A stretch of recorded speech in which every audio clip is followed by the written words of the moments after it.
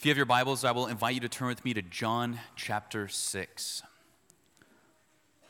John chapter 6, beginning in verse 22. That's page 947 of your Pew Bibles. And if you don't have a Pew Bible, please take that as our gift to you this morning. That's John chapter 6. Jess and I celebrated 10 years of marriage in May. Yep, all right. By celebrated, I mean we didn't do much. I had PhD seminars shortly after in Louisville. But 8 days from now, Lord willing, we'll be in Mexico celebrating. Prayerfully, the weather will be nice. We'll have access to pools and the beach. We'll get to eat and swim. We'll get to spend extended time reading and praying and resting. And best of all, it will just be us. I love our kids. I do. I love them. If I had 1,000 lives, I would have those 4 kids 1,000 times. At least 3 of the 4. No, all of them. I'd have all of them 1,000 times. But they're not going to be going on this trip with us. With 1,000 trips to Mexico with Jess, they'd go to Jess's parents 1,000 times. This will feel for us the coming out of the storm, the landing on the beach in many respects, as you know, the location, the people, the activities, the ease, the rest. It will be an ideal week of vacation. If you were planning the perfect day or week of your life, what would it look like? Okay, you might just dream a little bit. What would you do? Where would you be? Where would you go? What would you eat? Who would be there? Who wouldn't be there? All right, let's take it up like 100 notches. If you were planning the perfect world, okay, imagination's your limit. You're planning the perfect world. What is it like? What is and isn't happening? Are you working, but it's a job you love, or is it mostly vacation? Is there crime? Do people get sick? Do they die? I'm assuming no. Are there children? Are there elderly? Is there kind of a sweet spot right in the middle? Do you sweat? Do you suffer? What's the food like? Will there be broccoli? What's the climate like? The geography? What are the people like? Again, who made it and who didn't? Is Jesus there? We're essentially describing the new heavens and new earth as we talk about a perfect place, a place without sin or sickness, without death or disaster, without crime or castigation. How central is God to your understanding of life, to your understanding of goodness? What makes heaven heaven is the presence of God. What will make the new earth so much more glorious is that it becomes heaven. It comes to share in and reflect God's qualities all the more because God himself is there, maybe we would say in a new way, in a more visible way. It's an interesting thought experiment. Can you conceive of a perfect place without Jesus? If so, what is it you need Jesus for? Is he a bonus in heaven, or is he heaven itself? Said differently, is Jesus simply means to an end, or is he also the end itself? Why do we follow Jesus? Something to keep in mind as we read the text. John 6, beginning in verse 22. If you're able, I will invite you to stand with me for the reading of and in reference of Holy Scripture. John 6, beginning in verse 22. The next day, the crowd that had stayed on the other side of the sea saw that there had only been one boat. They also saw that Jesus had not boarded the boat with his disciples, but that his disciples had gone off alone. Some boats from Tiberias came near the place where they had eaten the bread after the Lord had given thanks. When the crowd saw that neither Jesus nor his disciples were there, they got into the boats and went to Capernaum looking for Jesus. When they found him on the other side of the sea, they said to him, "Rabbi, when did you get here?" Jesus answered, "Truly I tell you, you are looking for me, not because you saw the signs, but because you ate the loaves and were filled. Don't work for the food that perishes, but for the food that lasts for eternal life, which the Son of Man will give you, because God the Father has set his seal of approval on him." "What can we do to perform the works of God?" they asked. Jesus replied, "This is the work of God, that you believe in the one he has sent." "What sign then are you going to do so that we may see and believe you?" they asked. "What are you going to perform? Our ancestors ate the manna in the wilderness, just as it is written, he gave them bread from heaven to eat." Jesus said to them, "Truly I tell you, Moses didn't give you the bread from heaven, but my Father gives you the true bread from heaven. For the bread of God is the one who comes down from heaven and gives life to the world." Then they said, "Sir, give us this bread always." This is the word of God. Praise be to God. You can be seated. As we've seen in the book of John, Jesus' chief concern is to reveal the triune God and offer eternal life, which is communion with him. Jesus comes from heaven to give us himself. He aims to reveal God and give life. And in our text, Jesus is going to preach on life through the image of bread or food. And he's linking it to a previous sign, 2 signs ago. He's linking it to Israel's history, and he's linking it to a basic need of ours, which is to eat, to live. We'll see 3 characteristics about the life that Jesus offers. They stand in contrast to the life that we seek apart from Christ. Jesus offers the good life. It stands in contrast to any perfect world you can construct without him. The life that Jesus offers is eternal, it's free, and it's better. The life that Jesus offers is eternal, it's free, and it's better. It's eternal. It doesn't fade or corrupt. It's free from sin and death, both of which are antithetical to happiness. It's free. It is a gift from God. In fact, as we'll see, God himself is the gift. And it's just better. Better than anything you will find on this earth. First, the life that Jesus offers is eternal. We begin in verse 22 with a bit of background. The next day, so quite a bit has happened yesterday, you'll recall. After leaving Jerusalem, a multitude, 5,000 men, probably closer to 20,000 people, gather around Jesus. They saw the healing signs, John 6:2, that he had done. They come to him. It got late. They're in a remote place. Jesus, having compassion on them, feeds them. He miraculously fed them, multiplying 5 loaves and 2 fish. The people saw the sign and they confessed. They thought, this is the prophet who has come into the world. They wanted to make him king by force. Now, it appears that they accepted Jesus. Really, they misunderstand the kind of king that Jesus is and the kingdom that he brings. They think that it's purely material, that it's only centered on our comfort and prosperity here. This will come up again today. Jesus retreats, of course, up into the mountain to pray. He sends the disciples across the sea where they're met by a storm. Jesus walks out to them. He stills the storm. He takes them across to dry land in an instant. Okay, that was one day. Think about what you did yesterday. Probably not this exciting. Our text takes place the following day. Verse 22, the next day. The crowds that had stayed on the other side of the sea saw that there had been only one boat. They also saw that Jesus had not boarded the boat with his disciples, but that his disciples had gone off alone. So the same crowd that Jesus fed, they saw the disciples get in the boat. They're kind of on a stakeout. They're trying to figure out, where did our king run away to? But they know now that Jesus is no longer there. Older commentators from Cyril to Calvin, they note that the crowds understand that something miraculous happened. They might not know exactly what happened, but there were 13 people here, 12 people got on a boat. They're about to find 13 people on the other side. Okay, this is the 5 loaves for 5,000 people kind of math that doesn't add up. Jesus is doing something miraculous. They came to him initially, John 6:2, because they saw the signs he was performing.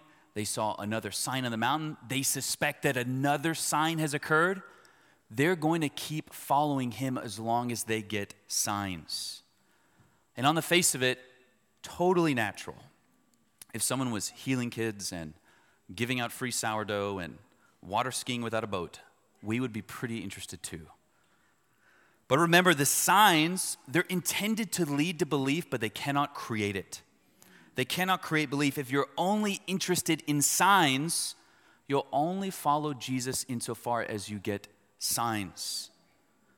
They'll keep following the signs until they actually come to understand him.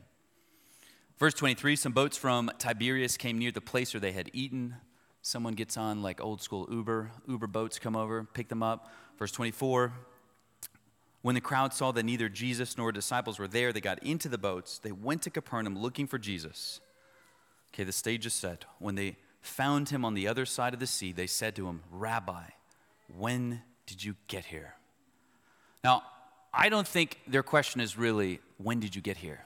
As though they're concerned with his itinerary. You can ask multiple questions with one question. You can ask more penetrating questions with a simple question. Perhaps you foolishly snuck out late one night in high school, and over breakfast, the next day your dad asks you, what time did you get in last night? Okay, he's wondering a lot more than what time was it you got home. Jesus, when did you get here? Jesus, how did you get here? Jesus, why did you leave us? Jesus, don't you want to be our king? Now, if you look at verse 25 again, I don't know that that offer's on the table anymore. They call Jesus what? Rabbi. From prophet who's come into the world, whom they were about to make king by force, to rabbi. From we'll die for you to we'll listen to you teach for a while. Right, when the teaching gets too hard, verse 60, we'll leave. How can there be such a flip for someone? Why do some of our friends and family flip on Christ? It seems like for a time they were excited. They confess that he's the king. And then at some point, maybe they stop following him, or they say they still believe in Jesus, but their Jesus looks very different from ours. Less a Lord, more a pal. Why the change? What ought we to fear about ourselves? You see, the crowds weren't interested in Jesus because of Jesus. Rather, they were interested in him because of what they thought he could do for them. Verse 26, Jesus answered, truly I tell you, you are looking for me not because you saw the signs, but because you ate the loaves and were filled. Translation, you don't actually want me as your king, but your chef. You're not concerned about your hearts, but your stomachs. You're not wanting the spiritual life that I offer, but the physical bread that I made. Why do they flip? Calvin writes, as soon as Christ does not grant their prayers, he is no longer their master. They went to Jesus not for Jesus. Now notice the irony. John tells us in verse 2 of this chapter, they started following Jesus because they saw the signs. Verse 14, they saw the feeding sign. That's when they confessed that he was the prophet. Verses 22 through 24, they do a lot of seeing. They saw the disciples get into the boat. They saw Jesus had not. They saw Jesus and the disciples were gone. Jesus says, you haven't seen anything. Right? There's spiritual blindness. You might have seen the bread, but you completely missed the meaning. If you knew what the signs signified, you'd fall on your knees in repentance. You'd lift your eyes in faith. You wouldn't ask me for more bread. You'd serve me. You can hear a kind of echo of John 4. If you only knew who was speaking to you, you'd ask him for bread that leads to eternal life. But they don't see. He came to his own and they did not recognize him. They didn't receive him. Why? It's not because Jesus is being difficult to understand. He's been teaching, doing signs, teaching, doing signs. He comes to people who have their scriptures, an entire system in place for them to understand him. They don't understand because they're sick of heart. And what Jesus is doing right now, in love, he's rebuking them. Notice it's possible to think you see Jesus. It's possible to think you understand Jesus, and yet not. We all, I'm sure, know people who think themselves to be Christians, and we're confident they're probably not. Jesus shows us the loving thing to do, the gracious thing to do, the compassionate thing to do, the merciful and kind thing to do is to speak the truth in love. A good doctor will tell you when you're sick. A good teacher will tell you when you're failing. A good Christian friend will tell you when your belly is full but your heart is not. But notice the heart of the rebuke. The reason they only see bread is because all they want is bread. They view Jesus as some means to their end. They go to Jesus not for Jesus. Augustine laments here how many there are who do not look for Jesus except when they want him to do them a temporal favor. Rarely does anyone seek Jesus for the sake of Jesus. Brothers and sisters, why do you follow Jesus? I would encourage you to spend your afternoon even thinking through this question. Why do you follow Jesus? Is it to make things easier with your parents? Is it in hopes of marrying a good person? Is it the thing you do at a certain stage of life in our culture once you have kids? Is it for something physical and temporary? Why do you follow Jesus? Is it for something eternal, but it's still not Jesus, like getting out of hell? Even eternal benefits we receive in the gospel do not eclipse Christ. They can't be separated from Christ. He is our life. He is our righteousness. He is our adoption and sanctification. The gospel simply is being robed in Jesus and therefore his benefits. The Christian ought to, above all else, desire to be with Jesus. Why do you follow Jesus? A good litmus test for yourself. You might think on this afternoon. Are you choosing Jesus increasingly over sin, over sleep? Are you increasingly prioritizing meeting with Jesus and the saints on the Lord's Day? To go to Jesus for anything other than Jesus is to choose something that will not last. Look at verse 26. Jesus answered them, "Truly I tell you, you're looking for me not because you saw the signs, but because you ate the loaves and were filled. Don't work for the food that perishes, but for food that lasts for eternal life." Food here, of course, it represents life. Jesus assumes we're all working towards some kind of vision of the good life. Our attention, our energy, our hopes, our efforts, our actions, they're all carried away by the desire to live. Every act of the will, we might say, is directed to the good as we perceive it. More simply put, you choose what you think is good because you think it will make you happy. That is the pursuit of life. The issue here is not that we want to live, it's that we put so much of our energy and efforts in things that do not actually give life and will not last. Look at verse 27 again. Don't work for the food that perishes, but for the food that lasts for eternal life. Jesus is telling us you're going to give yourselves to something. You're going to seek some kind of life. Choose what lasts forever.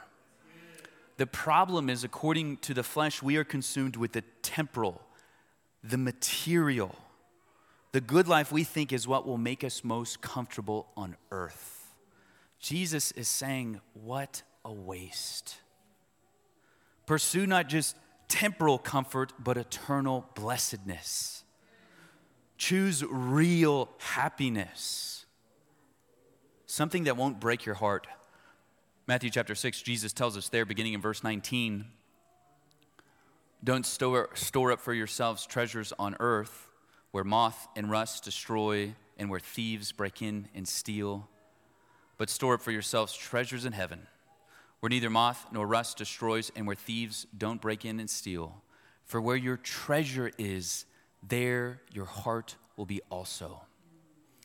You see, if you treasure temporal things more than eternal things, you're setting yourself up for heartbreak.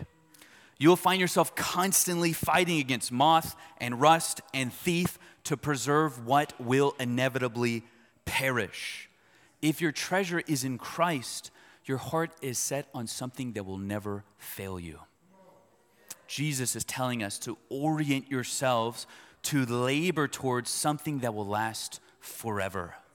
Jesus is offering us instead immortality, incorruptibility, the forgiveness of sins, becoming the temples of God, one day ruling with him as kings and queens, sharing in his sonship, one day the vision of God. eternal blessedness that would blow our unglorified minds.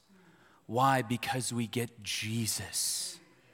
We get Jesus. And yet so often our only question for him is, Jesus, do you got any more of that bread? No doubt he meets our needs.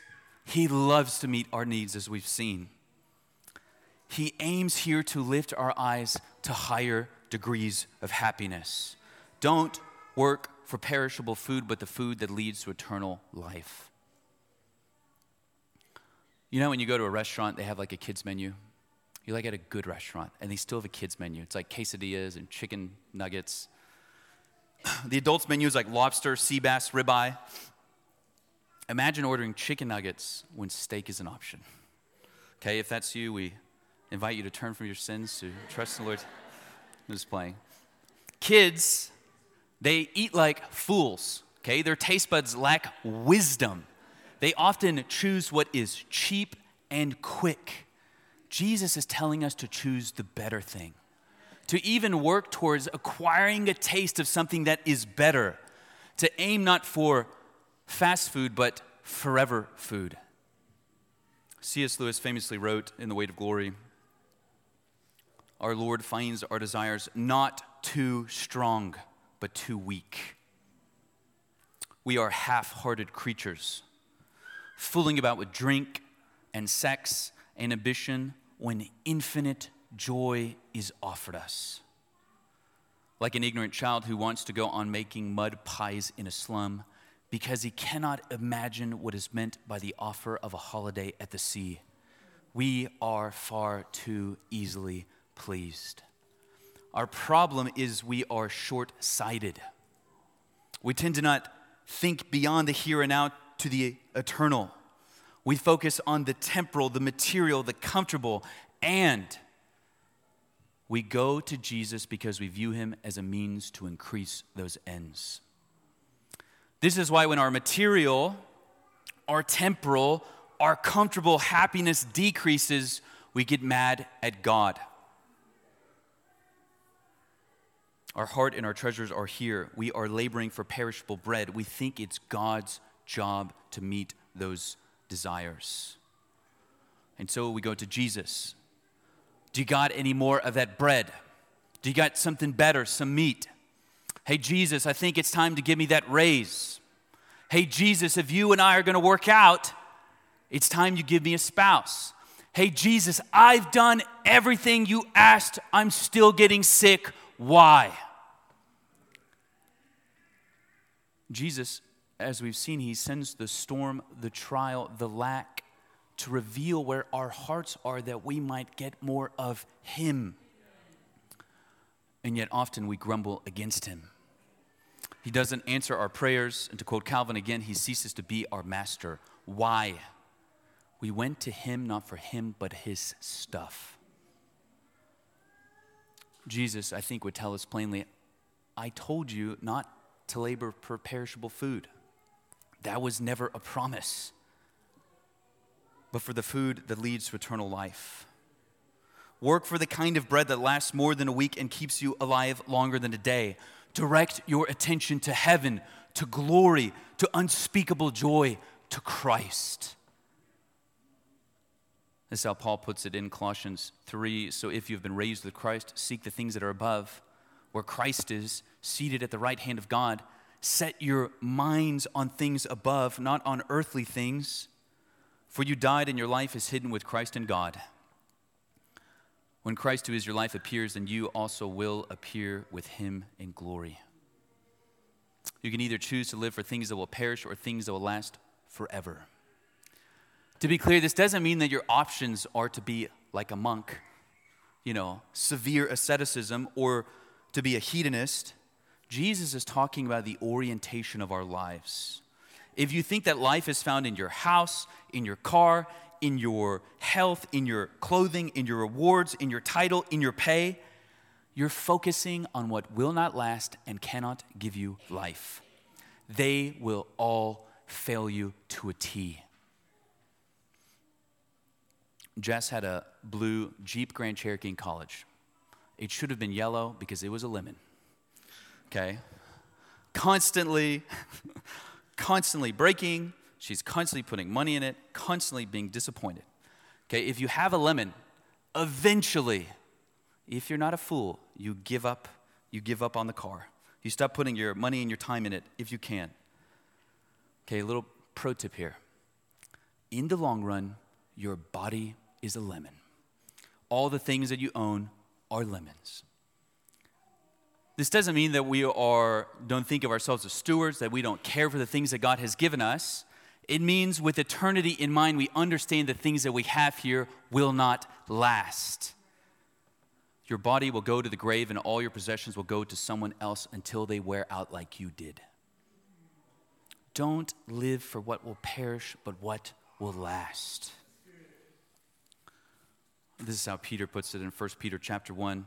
Because of his great mercy, he has given us new birth into a living hope through the resurrection of Jesus Christ from the dead, and to an inheritance that is imperishable, undefiled, unfading, kept in heaven for you. The life that Jesus offers us does not end. It does not fade. It is not subject to rust or war or changing markets or storms. It is eternal, and it is a gift. Praise God that it is a gift. That means it's free. I got a call this week from a number I didn't know. I usually do not pick up these numbers. I don't know about you. See number I don't know, I don't pick it up. I'm so glad I picked up this one because I found out that I won $5 million. I know. Thinking new house for my family, new house for NBC. No, it turns out it was a scam.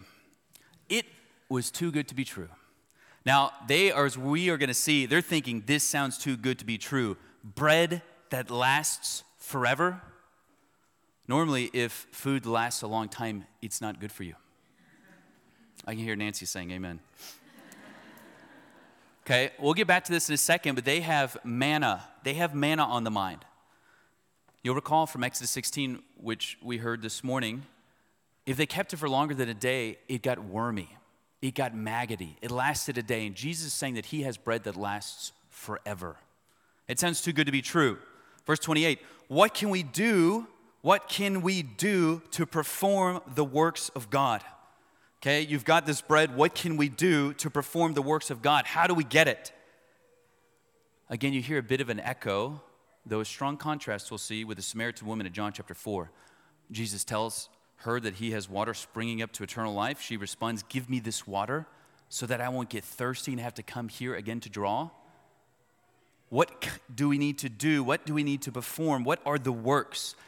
Like, how much does it cost? Where do we go? How do we harvest it? Is there some kind of ritual involved? How do we get this forever bread? Jesus responds, verse 29, this is the work of God, that you believe in the one he has sent. What does God require of us that we may have eternal life? Nothing. It's faith. It's not actually a work in the technical sense. What God requires of us is that we simply believe. Why? How is this possible? Look at verse 27. It's because salvation is a gift. Don't work for food that perishes. Instead, desire the food that the Son of Man will give you. Paul explains the difference between working for pay and receiving a gift through faith in Romans chapter 4. He says, to the one who works, pay is not credited as a gift, but as something owed. But to the one who does not work, but believes on him who justifies the ungodly, his faith is credited for righteousness. Okay, in a more technical sense, work is something you do to earn. The thing is then owed to you. You might think of your paycheck. You work during the week or for weeks or a month, and then money is owed to you. Jesus is saying we simply believe. We trust him. We rest in him. We received a gift, which means it's not something owed to us. It's something given. The Westminster Shorter Catechism asks the question, what is faith in Jesus Christ? It answers, faith in Jesus Christ is a saving grace whereby we receive and rest upon him alone for salvation as he is offered to us in the gospel. Article 22 of the Belgic Confession. It's a little wordy, so I'm going to paraphrase it. It's so good. It says, faith embraces Jesus Christ and seeks nothing more besides him. Either everything that is necessary for salvation is in Jesus or it's not. If everything necessary for salvation is not in Christ, then he's only a half Savior. But it says, we confess with Paul that we are justified by faith alone without works. To speak more clearly, we do not mean that faith itself justifies, for it is only an instrument with which we embrace Christ, our righteousness. What the confession is saying is that if salvation were one part Jesus, even if it's 99% Jesus and one part us, be it deeds or giving or rituals or repentance or faith even, salvation would cease to be a gift. Christ would be a half Savior at best. Faith is not a work, it's an instrument by which we receive him, by which we rest upon him, by which we rely upon him for salvation alone. This is very important. It's not some kind of equation. Jesus plus my faith equals salvation. No, Jesus himself is salvation. Faith does not complete his work, it simply receives it. And what do we believe exactly? Verse 29, that Jesus is the one that God has sent. We embrace Christ as he has revealed himself in Scripture. He is, John 1, the Word of God, meaning he's true God from true God. We embrace him as John tells us, 1:14, the one who assumed flesh. He is God who became true man, like us in every way except for sin. And we embrace him as the Lamb of God who takes away the sin of the world, John 1:29. This is the good news of the gospel, that it's a gift. Though we live in a world of darkness, the light has come to us. And he came not just to reveal God, but to reconcile us to him. He's done so through his perfect life, obeying where we did not. He was punished on the cross in our stead. He has risen from the dead to glory. This is why he can offer us a gift that is incorruptible, unfading, kept in heaven for us. And we receive it simply by faith. If you're not a Christian, we would encourage you to stick around after service and ask one of our members here when and how it was that they became a Christian, what it's been like and why they follow Jesus. Jesus offers eternal life as a gift, and look again at what it stands in contrast with. Working here for something that fades. Don't work for what is perishable. Believe that the Son of Man gives eternal life. Imagine if Jess had kept that Jeep, or if you had a lemon yourself. It's a waste of money. It's a waste of time. And somebody offered her a free, nice, like a Tesla or something. We are currently accepting free Teslas, so keep that in mind. The only thing she has to do to receive this car is to give up her Jeep and receive the Tesla. It's a no-brainer. This is a time waste. It's a money waste. It's frustrating. You've got this thing that's better. It's good. Some, they hear this good news. They decide to keep the lemon. Some receive the Tesla, but they spend all their time thinking about the old car they used to drive. They don't even get to enjoy the gift that they've received. Those who experience the most joy are those who willingly, gladly give up this thing that's corruptible, that's perishing, and they never look back. The two options here couldn't be more drastic. Working for what will fail you, that's a guarantee, or receiving what never will. Here or ever, Jesus offers us life that is eternal and it's free and it's just better. The life that Jesus offers us is better. Jesus offers free food that leads to eternal life. Again, we'll see the crowd's response. It seems too good to be true. We do a lot of our shopping at Costco. It's like one of our favorite things to do as family. You've hit adulthood when it's the weekend, everyone get in the van, and we're driving to Costco, we're eating dinner there. Our kids' favorite thing, other than the churros, is the samples. You walk around, you find samples. But the thing about kids is they don't understand the concept of a sample. So when they find one they really like, they just want to keep going back. They want, every time we would pass by, they're like, can we have that again? You're like, no. And we try to explain to them the concept of a sample. You try a little. If you like it, you buy a lot, okay? It's free food that leads to you paying. Jesus offers free food that leads to eternal life. Adoption in the family whereby which everything actually becomes yours. It seems too good to be true. And so look how they respond, verse 30. What sign then are you going to do so that we may see and believe you? Okay, you're telling us we need to believe in you. What sign are you going to do? What are you going to perform? Jesus, we need some proof. We need some credentials. What sign are you going to do? Now, if you're keeping track at home, they saw or at least heard of Jesus' healing signs in Jerusalem. They saw him turn 5 pieces of bread into enough food to feed thousands.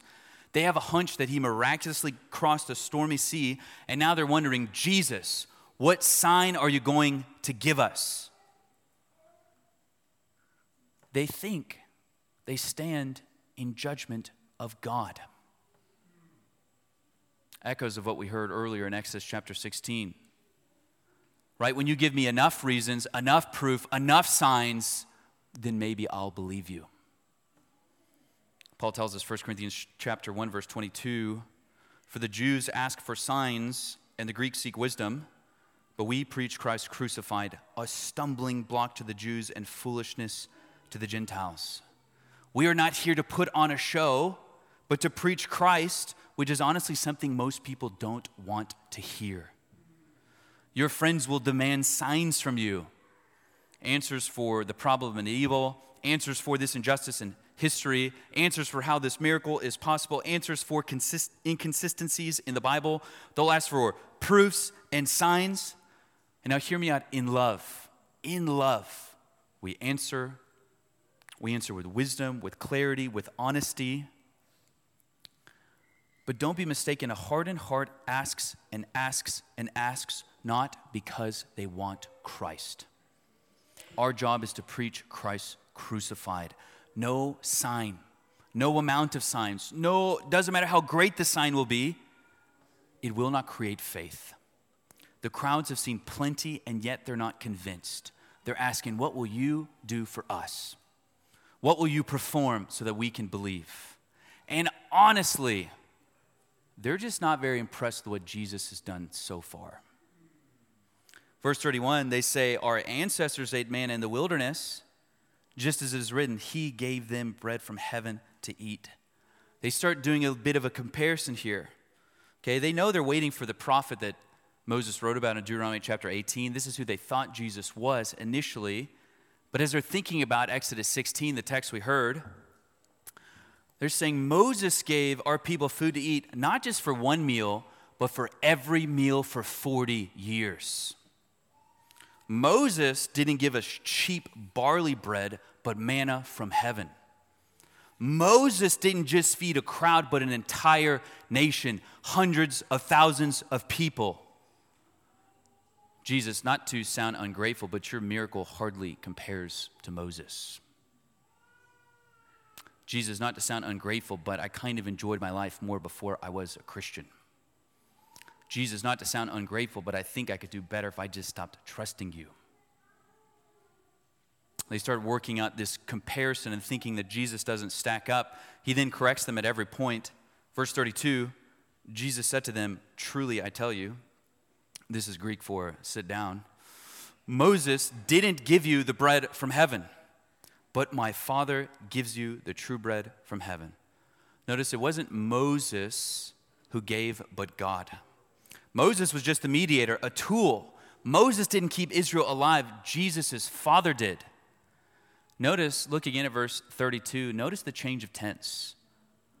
Moses didn't give past tense, my Father gives present tense. What does he give? He gives true bread from heaven. It's not that what Israel received was false bread. It's that it, like the barley loaves, was only a sign. It pointed to a greater reality which has now come to them. Jesus tells us what the gift is in verse 33. The bread of God is the one who comes down from heaven and gives life. to the world. The food that God gave through Moses, it became wormy after a day. It perished. It kept you alive only for a time. You had to work for it day after day after day. You had to keep eating it or you would die. It only fed one nation. The gift that God gives is for, verse 33, the entire world. Jesus is the bread from heaven that gives life to all who would believe. The life he offers is eternal, incorruptible. It comes as a gift and it's just better. It doesn't perish. Those who feast upon him will never die. He is the reality the sign pointed to, and he does far more than feed one nation for 40 years. He will feed every people from every tribe, nation, and tongue for all eternity who have come to believe upon him. Revelation chapter 17, beginning in verse 15. For this reason they are before the throne of God, and they serve him day and night in his temple. The one seated on the throne will shelter them. They will no longer hunger. They will no longer thirst. The sun will no longer strike them, nor will any scorching heat. For the Lamb who is at the center of the throne will shepherd them. He will guide them to springs of waters of life, and God will wipe away every tear from their eyes. What Jesus offers is better because he offers himself. The one who cares for us, the one who shelters us, the one who gives us more than this world has to offer. All they saw was the barley loaves, and they thought this miracle pales in comparison to what Moses did. Jesus is saying, no. You're actually missing what the miracle is. Not the manna, not the barley loaves. The miracle is me. It's God becoming man, the creator becoming a creature, spirit assuming flesh, the immortal one becoming mortal, life itself dying. The miracle is that God himself became a man and visited us. More than that, he came to those who would reject him, who in their darkened minds did not receive him, and yet he came to live for them and to die. Jesus is the miracle. The right response before him is not, when did you get here, but we can't believe you came. If you want to talk when or time with Jesus, John 1:1, in the beginning was the Word. John 1:4, he created the world. John 1:10, he was already in the world. John 1:14, he came in a new way. The Word became flesh. God became a man. The miracle is Christ.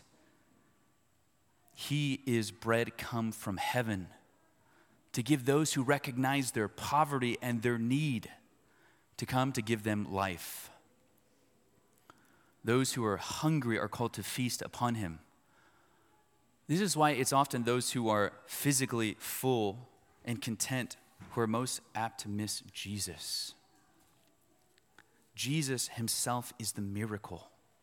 The right response before him is not demanding more signs, but worship. As we often sing, come behold the wondrous mystery in the dawning of the King. He, the theme of heaven's praises, robed in frail humanity. Come behold the wondrous mystery, Christ the Lord upon the tree, in the stead of ruined sinners hangs the Lamb in victory. Come behold the wondrous mystery, slain by death, the God of life. But no grave could e'er restrain him. Praise the Lord, he is alive. What a foretaste of deliverance, how unwavering our hope. Christ in power resurrected, as we will be when he comes. Jesus is the miracle.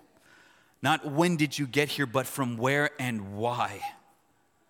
The Father gives us bread from heaven, and it's Christ. He offers us himself fully.